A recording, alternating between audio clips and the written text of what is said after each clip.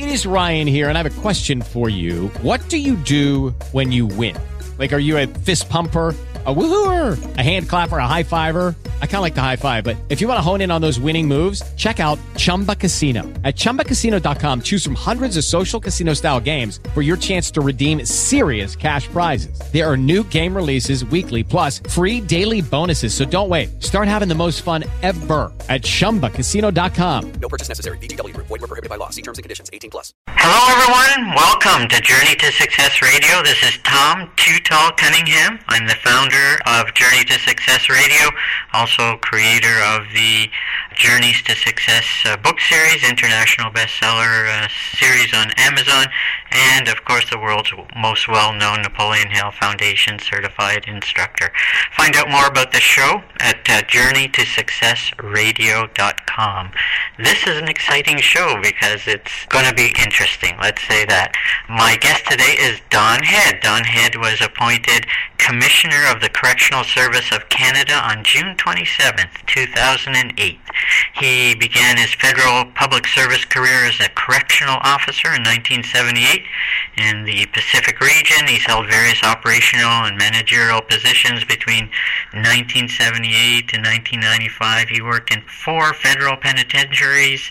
He has received numerous commendations and awards throughout his career, including the Governor General's Corrections Exemplary Service Medal and Bar and the Public Service Award of Excellence for Diversity and Employment Equity. Wow, that's a great award to have, especially in this day and age. Welcome to the show today, Don.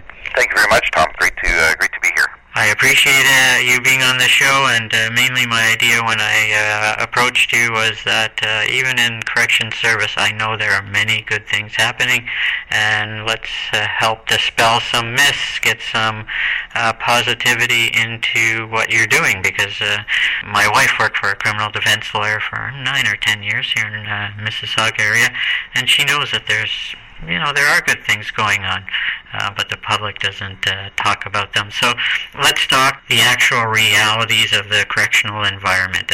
As I'm sure you know, and probably everybody actually knows, it's not like you see on TV, and it's probably not even like it is in reality in the U.S. Is that right? No, that's absolutely an accurate statement. Most people draw their conclusions about how correctional environments work by watching shows like Oz or Orange is the New Black or movies like Shawshank Redemption, and people believe that reflects the reality in correctional environments, not only Canada but around the world. Right, and the reality is that you got good people, and you don't treat them the way they're seen on TV. And so let's talk about people, because corrections is about people, not only the people that are in prison, but also the people that are serving them or in the prison or employees. So really your purpose is to help turn lives around and reduce recidivism. I guess I said that right. I've said it before a few times. You really don't want to be a warehouse for repeat offenders. My wife used to call them frequent flyers because she would often get the same people numerous times over the years. And so talk about the people, because really your purpose, although it would put you guys out of business maybe, is to turn lives around and reduce those people coming back to see you. Exactly, Tom. The unofficial motto that we adopted a number of years ago is changing lives, protecting Canadians. And we focus on the changing lives piece. Our staff work very hard with individuals who've faced many challenges in their lives, come into conflict with the law, and end up getting a custodial sentence. They may start off in the provincial or territorial system, and then end up in the federal system. And by the time that we receive them and start to work with individuals, they've got a long list of issues and needs that have not been addressed. So things such as mental health problems, substance abuse problems, violence problems, family violence problems, sexual offending behaviors that haven't been addressed because their time in the provincial territorial system has been relatively short, and the provinces and territories just unfortunately are not necessarily resourced well enough to address their needs, nor do the individuals long enough for them to get the kind of assistance that they need. Mind you, this isn't a plea to give everybody long sentences so they come to us, but it's really about making sure that the kinds of supports and programs are available to people at the earliest point that those needs are identified. Amen. My wife actually has a client in jail for murder. Long story, but anyway, he's going to get out soon. He said he's going to write a letter to Corrections Service for basically the blessing and the saving of his life. And the kids get the kids that he left behind killed his wife get money, and he said it was just an amazing, it was a good experience for him. And he said, really it saved his life and his kid's life, and he really speaks highly of the system. Let's talk about a few things that are pretty topical. Well, should be always topical. Women offenders. I don't really think about that a lot, but he must have to have a different approach to a women's correctional institution than a man's. Yeah, most definitely. I mean, one of the things that we've seen over the years is that the women offender population has been growing at a rate greater than the population for men. There's a couple of reasons for that. One of them is primarily because the courts have seen that the Federal Correctional Service of Canada offers the types of programs and services that the women need, and this is more than just those services or programs that address what we call the criminogenic needs, the kinds of things that led them to coming into conflict with the law, but they also address some of the issues the women have faced throughout their lives, such as their own personal trauma. So we've actually seen cases where judges have had the choice between giving a provincial sentence and a federal sentence, and the judge has chosen to give a federal sentence because of the types of programs, the availability of programs in our facilities. And as well, we've actually seen in cases where the women themselves have asked to come to CSC for the very same reason, to get the support and assistance that they need. And we currently have up until the mid-1990s, there was only one federal prison for women, and that was in Kingston, which was called the Prison for Women.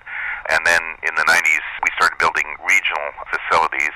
So there are 5 regional women's facilities across the country, plus one facility in Niconet First Nations territory down just south of Maple Creek, Saskatchewan. That is a healing lodge for women. Wow. Nice. Wow. So let's talk about Aboriginal offenders. As you said, you had mentioned Northwest Territories and that area not well funded. What are you doing? And again, just like women, you need to have cultural specific penitentiary or prison for Aboriginal offenders, right? Yeah, exactly. One of the most disheartening facts about our business is that the number of Indigenous offenders, Aboriginal offenders, is grossly disproportionate to the representation in mainstream society. So the average is about 3-5% of the Canadian population are of Indigenous descent. 25-26% of the population, the federal incarcerated population, are Indigenous offenders. So grossly misrepresented. And there's all kinds of theories and reasons for that.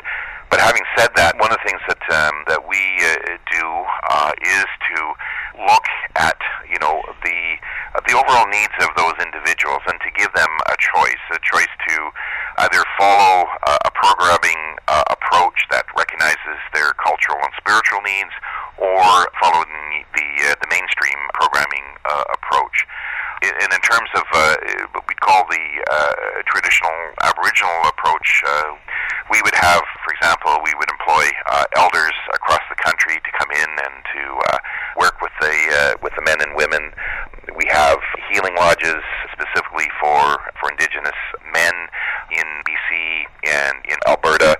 We have some arrangements with some First Nations communities that provide what we call Section 81 accommodation and programming opportunities. So Otechekasipi up in Manitoba, Prince Albert Grand Council in Saskatchewan, Native Counseling Services in Alberta.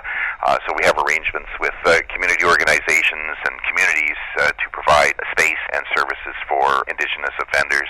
We have a number of programs that we offer which are specifically tailored for Indigenous offenders that, like I say, address their spiritual and cultural needs. So although they have the choice of going to either the mainstream or the Aboriginal specific programs, the ones that are specific to Aboriginal offenders incorporate more learnings and teachings and culture and have elder involvement in the delivery of the same types of programs. Wow. Wow, that's a significantly disproportionate percentage of the population, and so yeah, you certainly need to help them in a way that's familiar with their culture and what they've been brought up with. So wow, very cool. I bet 0% of the population, of the Canadian population, knows that, unless, well, I guess if you're an Aboriginal you would. But that's kind of new for me, and that's an amazing approach. And you got some great cooperation from the Aboriginal community as well. So when you get cooperation from them, and then you have a culturally specific program for them, it must make things much better, or lower recidivism. I bet we can probably talk for days even about how you could get in to young people and prevent them from even getting in the system, but that would be a long discussion. But amazing what you're doing, and I imagine for sure it's got to help with recidivism and getting people back into their culture without being hardened by what they would see in a different facility.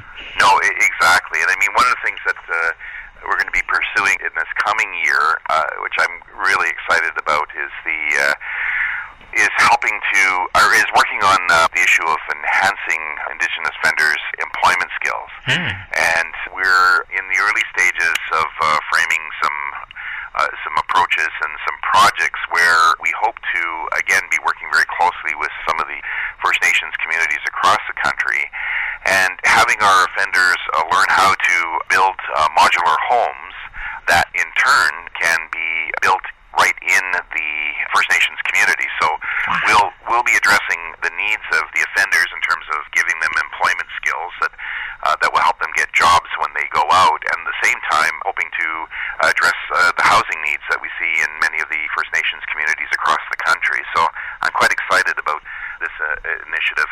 If it all comes together over the coming year, we're going to have a positive impact on a lot of lives. Wow, that's a very cool initiative. Not only are you teaching them trades, and in this day and age, in my opinion, trades are more important than college or university. You teach them a trade, but not only when they go to apply for a job, maybe they've done 3, 4, 5, 10 houses, so they have experience. The people they apply to can have pictures of the houses. They could have references from whoever was watching over them, supervising them, and so that would be amazing. Right away when they get out, they have the education and enough training in it to know, for people to know that they're good at what they are applying for. No, exactly, and giving back to the community, and for many of the offenders, they know that they've done something wrong, and they really do want to find a way of giving back to the community at large. And I can't think of a better way, although they're working on their own skills to help them get a job, but to know that they contributed in a way that is giving a house or creating a house for a family to live in.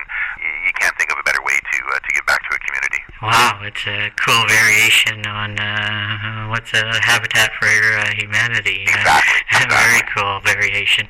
Let's talk about another thing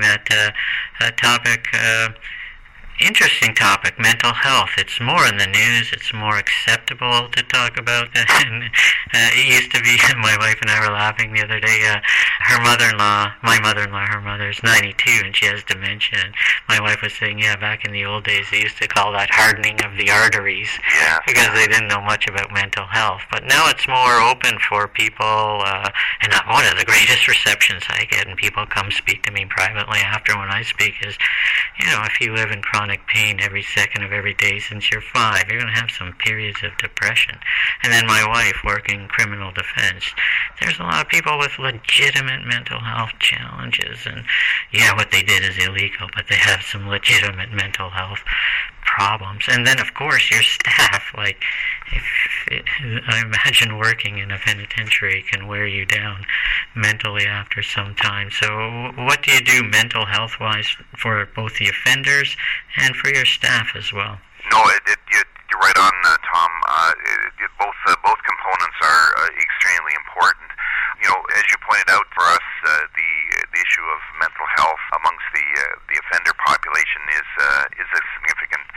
concern.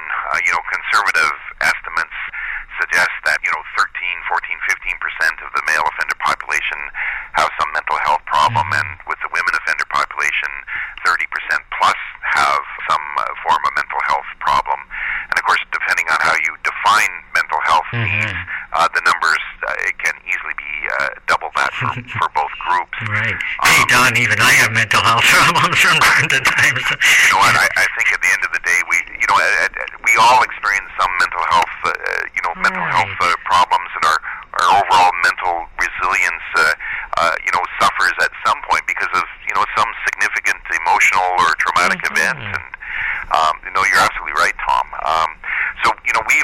It's kind of interesting. When I first started in 1978, this is not something that we would have talked about. We definitely wouldn't have talked about it as it relates to ourselves as staff members, and it was very rarely talked about in relation to offenders in the system. And if it was only the more severe or acute cases. Those suffering from schizophrenia or even what we call dementia today. Those more severe kinds of cases, and they would have gone to one of our 5 regional psychiatric centers across the country. But as a result of a number of very serious and tragic incidents over the last number of years, we have spent a lot of time and energy investing in tools to do mental health screening, vision of programs, not only for the acute cases, but also for intermediate mental health needs, and looking not only to ensure that we've got program support and clinical support in the institutions, but making sure that we've got the right bridging in place as individuals transition back out into the community. And that's always been a concern for us, is that even in the early days when we were doing limited work, and now that we're more currently doing a lot more work in relation to mental health programs and clinical services, is to make sure that we've got those individuals lined up when they go back in the community and they don't regress, unfortunately fall back into a cycle that may lead them into conflict with the law. From a staff perspective, again, you're absolutely right. There is the issue of mental health within the workforce is only a conversation that's been out in the open in the last couple of years. When I first started, if you went through a significant traumatic event, if you'd been involved in a riot or a hostage taking or a murder in an institution, what was expected is that, as a staff member, that's your job, you're there, you do it, suck it up, and come back to work the next day. Not really realizing, the psychological, mental resilience impact on staff. So it's almost a couple of years ago now, I pushed the agenda specifically in the Correctional Service of Canada to look at what we should and could be doing along those lines. And we've been working in partnership with the Mental Health Commission with Canada. We've implemented a program now. It's called the Road to Mental Readiness for all our staff. It's helping to look at, yourself as well as your colleagues, and to be able to sort of gauge where you sit on the overall mental health continuum on an hourly, daily, weekly, monthly basis. And we're just in the process now of expanding that program to include a peer support component, also a component for family members of staff, because a staff member who's been involved in a traumatic incident or a situation, occupational stress injury incident, as we call it, their family may not recognize that somebody may be struggling internally with those things. So we're going to be looking at how we expand the program to make information available to family members, and then also ultimately to retirees as well, because we have individuals who do 20, 25, 30, 35 years of a service in corrections and go off and retire, and sometimes find they're struggling with things and not realizing that it may be linked to an occupational stress injury, a mental health injury. Wow, and you kind of read my mind on the next question I was thinking of, because I thought, any mental health challenge of a staff member affects probably their family more than necessarily their job, and so any work you do to help them with that and their family kind of makes the family life a lot better. And you don't want strife in family and kids because of what they encounter on a daily basis in their job. No, exactly. And you know what? In our world, when you get through a day where nothing happens, that is an absolutely great thing. But there are days when stuff happens, and people internalize and deal with that differently. And if you have individuals, family members that work in this kind of profession or other law enforcement professions as well, and if they come home and they're quiet and they're not talking or sharing, it's usually a sign that they're struggling with something. And so, having family members, helping them to be informed about what to look for and watch for, is a good first step. And because if an individual is coming home and struggling, there's no question it's going to play out in a negative way back home on the family front. Right. Now, let's brag about Canada. I speak around the world. I brag on Canada. I call it the greatest country in the world. I've been in hospital 40 times and cost myself and my family the same thing each time, and so happy to pay my taxes, because when you've been in that often, I'm in the hole a lot. But what an amazing country we live in, and I'm sure even in the corrections industry, Canada is probably viewed very well. Yeah, you're absolutely right. I agree with you. As a country, Canada, as far as I'm concerned, ranks up there as the best in the world. I've throughout my personal and professional career, I've traveled to 159 different countries, and from a day-to-day life perspective, from a business perspective, a correctional perspective, and every time I come home, similar to you, I'm just thankful that I live in Canada, I work in Canada, and my family gets to grow up in Canada. It sometimes, and don't get me wrong, even within our organization, there's a lot of room for improvement, and we continually look at how we can do things better, more effectively, more efficiently, and ultimately ensure that we're, supporting the needs of offenders, addressing the needs of victims, ensuring that communities are safe in the long run. So we always have, there's always room for improvement. But having said that, we have a lot of countries that are knock on our door and are looking for our assistance in terms of, how we do assessments of offenders, how we deliver programs, just even provide overall leadership within a correctional environment. We're currently working with countries like the Bahamas, Trinidad and Tobago, Namibia. We're going to be doing some work in Sierra Leone and Mozambique. We belong to several international associations of correctional leadership where Canada, and specifically the Correctional Service of Canada, is seen as a world leader. We have some of the most amazing correctional researchers in the world, published and peer-reviewed, and their work leads to significant change in various countries around the world.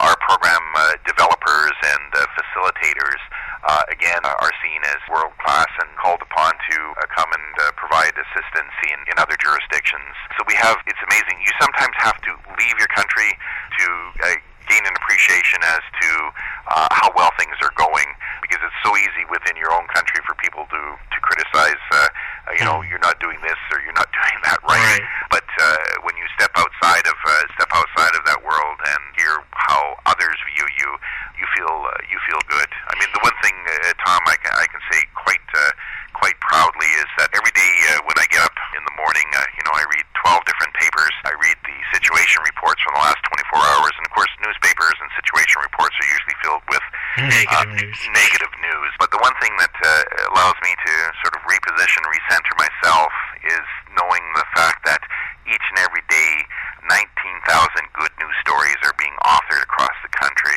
We have 19,000 CSC staff who come to work each and every day, committed to doing the most professional job that they can, and they all want to author their work in excellence, right, and sign their work in excellence. And so I know there are 19,000 good news stories that occur. And to be honest, I really appreciate this opportunity to talk to you, to be able to share just a little bit off the top of some of the good work that the staff in the Correctional Service of Canada are doing. They do an amazing job, and even though negative news networks always love to share the bad stuff, there's probably 98% good and 2% bad, but you don't know that percentage from the media.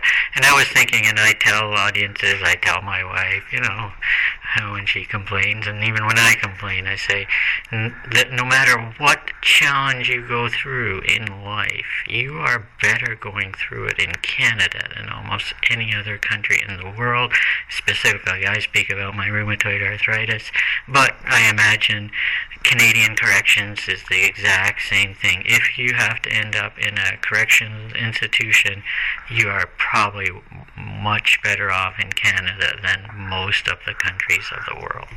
No, exactly. I mean, you look at, some of the places that we've been, and they have their challenges, from an economic perspective, a social perspective, a political perspective. But I've been in places where plumbing doesn't exist, where food for offenders has to be brought in by family members from the outside. Staff members, forget about uniforms; they don't even have shoes or boots to wear. So I've been in places like that, and even a number of years ago when I was down in Haiti before the earthquake at the major penitentiary there, and 3,000 offenders crowded in a space that was only built for 300. And the one thing that they needed was something to be able to move the garbage each day that's produced by 3,000 people. What they had were basically just a stick to push all this garbage, and so it sounds rather strange and bizarre, but I came back, we purchased a dozen or so Canadian snow shovels, if you can imagine, to send to Haiti so that the inmates could have something that they could use to shovel the garbage, but at the same time not use as weapons against anybody. And we sent them these a dozen Canadian snow shovels, and to be honest, you would have thought that we had given them a huge pot of gold. Right. I experienced that in Cambodia. I gave someone $5 for doing something for me, and her eyes almost popped out of her head, and I was thinking, this is $5. Why are you looking at me like that? And then someone told me, well, she probably earns $80 a month, working 60 hours a week, and so your $5 meant a lot. Exactly. One last question, personal one. I've never heard parents say, when my Donnie grows up, he's going to be a correctional services person. I've rarely heard someone stand at the top of the class or front and say, when I grow up, I want to be Commissioner of Correctional Service of Canada. How did this interest or purpose, if you spend this much time in it, it's more than an interest, it's a passion and a purpose. How did it first come to you? Were your parents like, you could be a lawyer or a doctor or something? Talk about that, because it's not often, as I said, that you ever hear people say, well, I'm going to get in the correctional services industry. Yeah, no, it's kind of interesting. I was when I left high school, I went into the military, and there for a few years, and then very quickly there was a downsizing occurring. So it was a case of sort of last in, first out kind of consideration. So I started looking around for what kind of employment was available, and that time British Columbia Corrections, provincial hiring, and federal corrections was hiring, and in those days it was called the Canadian Penitentiary Service. And so I applied to both. BC Corrections said I was too young and didn't have any life experience. But Federal Corrections said, you're exactly the kind of person that we want. And next thing you know, my career in corrections started back in 1978. And to be honest, I haven't looked back since then. And I have to be honest, I've never actually aspired to this job at all. I can remember being a young correctional officer and sitting in the front entrance control post with other colleagues, and we'd always joke, when I'm commissioner, I'm going to change this. And that's funny as time went on, and 30 years later, I became the commissioner. There was actually a couple of individuals who I started work with. They had retired, but called me up and said, "Do you remember back in 1978 you said you were going to change?" So yeah, no, it was. It was. I think the thing that probably impressed me the most and has kept me in the organization. It comes back to the very thing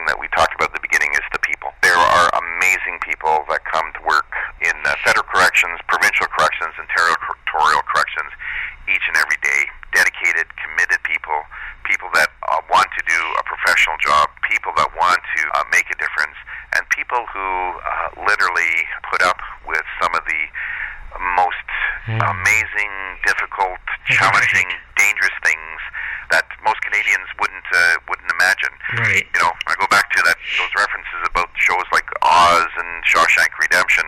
All those things that you see happen in an hour or two don't happen each and every single day. There are the odd times that do happen, and to watch these amazing group of people come together, they come together like a family and work to support each other, to make sure that people are safe at the end of the day and they're able to get back on track and to ultimately make a difference in people's lives and protect Canadians. Amazing. And I imagine teamwork is even more important in correctional services because you need more encouragement, positivity, support. The outside world doesn't really know what you go through, and so everybody needs to do their job for the safety. But if everybody helps each other with their mental health, their enjoyment of the job, and the people they work with, that must make a big difference too. Yeah, most definitely. I mean, at the end of the day, Tom, you actually have an extended family. Mm-hmm. My extended family includes 19,000 people. It's like every family. You have a dysfunctional Uncle Don or right. You know, a crazy Aunt Mary, whatever the case may be. But when that family needs to come together, they come together, and you see that day in and day out in our organization. And not only are they a team, like I say, they truly are a family. Right, and you need that family because the outside world really doesn't really have an honest perception of what their job and life is like. If you say, well, I'm a software engineer or I manufacture this or that, you know, like, okay, they picture that in their head. But when you say I work for correctional services, they're probably thinking something that they saw recently on TV or something different than what the reality is. Yeah, people either go to one of two conversations. They either want to know about some name of an offender that's been in the media quite a bit, and they want to know, like, well, do you know inmate so-and-so or inmate this or that? Or they just go quiet. Right. They don't they walk away. Exactly. I gotta go get a drink. I'll see you soon. Exactly. What was your name again? All right, talk to you later. All right. But then you could also be like my wife. Like, I love to let her loose at a party. Tell them the story about this person and the thing that they did. And, you know, she has some hilarious stories about people that deserve to be in prison because they're just too dumb. But, you know, I can just get her started. Everybody's like, oh, wow. So I'm sure you have a lot of funny stories as well where you're like, oh, my gosh, I can't believe someone actually did that. No, it's amazing. It's amazing. You know, you see things happen, and you can't believe that human behavior is what it is. Right. Well, amazing talking to you, Don. I'm glad to get all these topics out. Even in correctional service, the main focus, the main purpose is positivity, is getting people out, getting people working and with skills and trades, getting people so they don't come back and see you. And you've been able to segment it for different cultural things, the Aboriginals or women and mental health, and then, of course, Canada is amazing country and we're viewed well internationally, and so nice to have all those things out for the public to hear, to negate a lot of the negative news networks of the world that might tell you otherwise. Well, thank you, Tom. Absolutely a pleasure talking to you and sharing the great work that the staff of the Correctional Service Canada do. Right, and thank all 19,000 of them for me. Amazing job. We live in a great country, very secure, and a lot of that is because of the work they do.